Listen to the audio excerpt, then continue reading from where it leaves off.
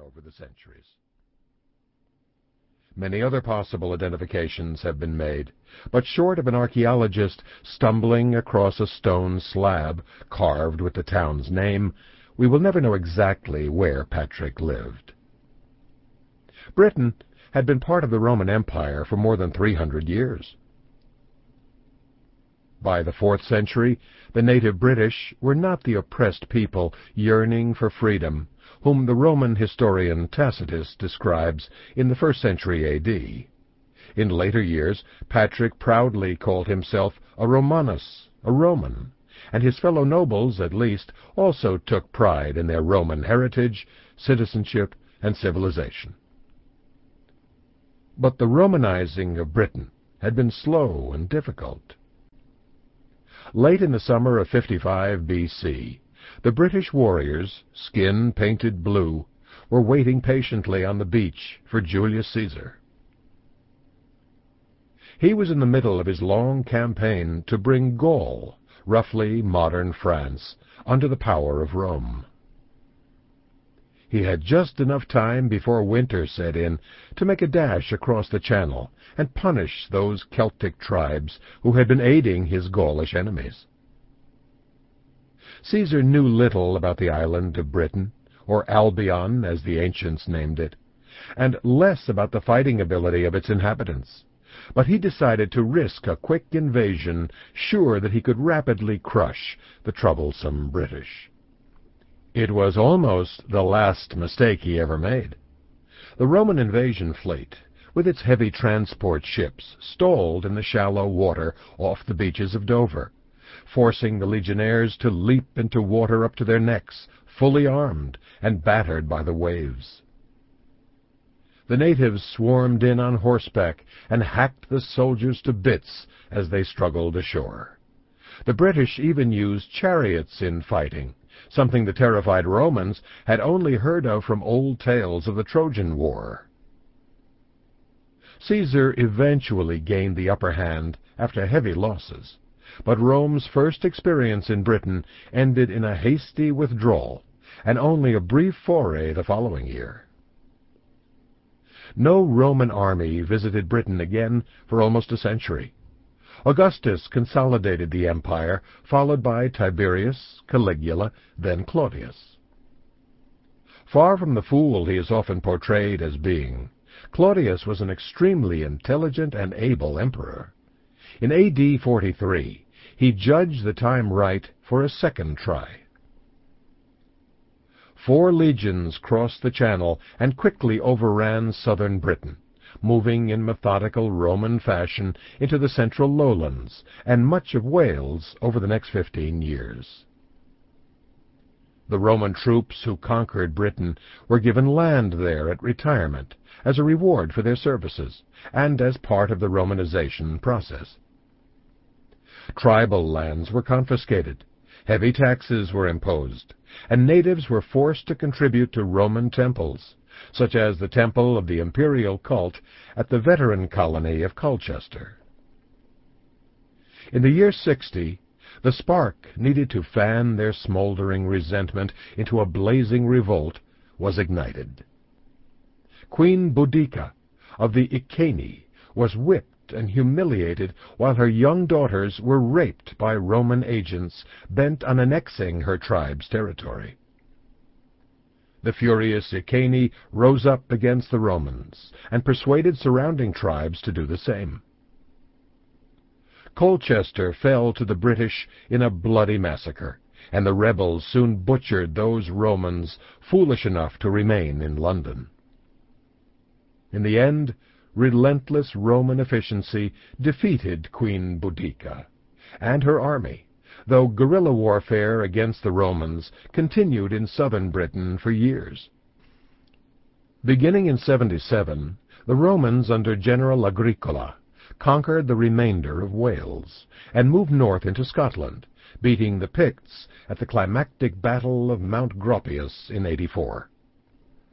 Agricola seriously considered conquering Ireland during these campaigns. He believed just 1 legion would be sufficient for the job, and even kept an Irish king in his retinue, just in case a puppet ruler was required.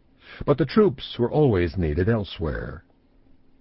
The Romans eventually withdrew from the Scottish Highlands, and, like the Chinese, built walls on their northern frontier to keep the barbarians at bay. Peace descended on Britain for the next 2 centuries. Agriculture thrived, with perhaps 90% of the population living on farms. Gold, silver, and lead were exported to the continent, and British-born soldiers were a mainstay of the Roman legions. In the middle of the 3rd century, while the rest of the empire almost crumbled from revolts and invasions, Britain remained relatively quiet. The Saxons occasionally threatened the southeast coast, prompting a series of forts along the North Sea, but for the most part, Britain was a calm, if slightly backward island on the edge of the Roman world. In the 360s, however, a series of attacks from the Picts in the north, Saxons in the east, and Irish in the west created havoc across Britain. Walled towns were usually safe from the raiders, but farms were vulnerable. The invaders were gradually driven off with little lasting damage. Men like Patrick's father, Calpurnius, may well have seen action against the Irish, called Scotti by the Romans, and told chilling tales to their children of the savages from across the Irish Sea. Patrick's childhood days were divided between his family's house in town and the nearby villa. Bonaventa Bernii was probably a typical small settlement, with fewer than 100 houses laid out in a neat grid of crisscrossing streets. Many of the towns of Britain had grown from Iron Age Celtic villages that were transformed by the Romans into fortified settlements. Even the largest towns, such as Roman London or Colchester, couldn't compare with the enormous cities along the Mediterranean basin, but a traveler from Rome or Antioch would have found comforting familiarity in the layout of a provincial British settlement. Patrick's hometown would have extended no more than a few hundred yards from end to end.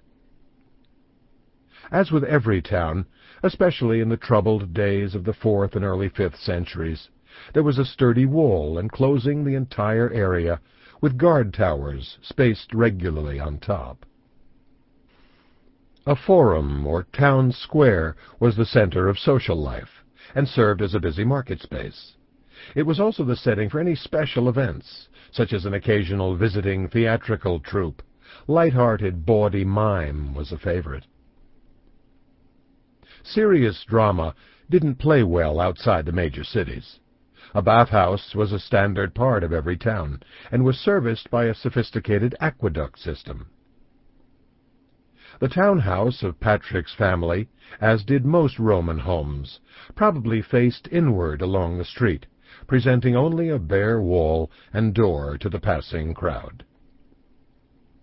Some homes were a single story, but many would have had a second floor used as sleeping quarters and private rooms. At the center of the house was often an open courtyard, providing light to the inner part of the home, and serving as a gathering place for the family during good weather. A temple to the imported Persian god Mithras may have been located inside the walls of Patrick's town.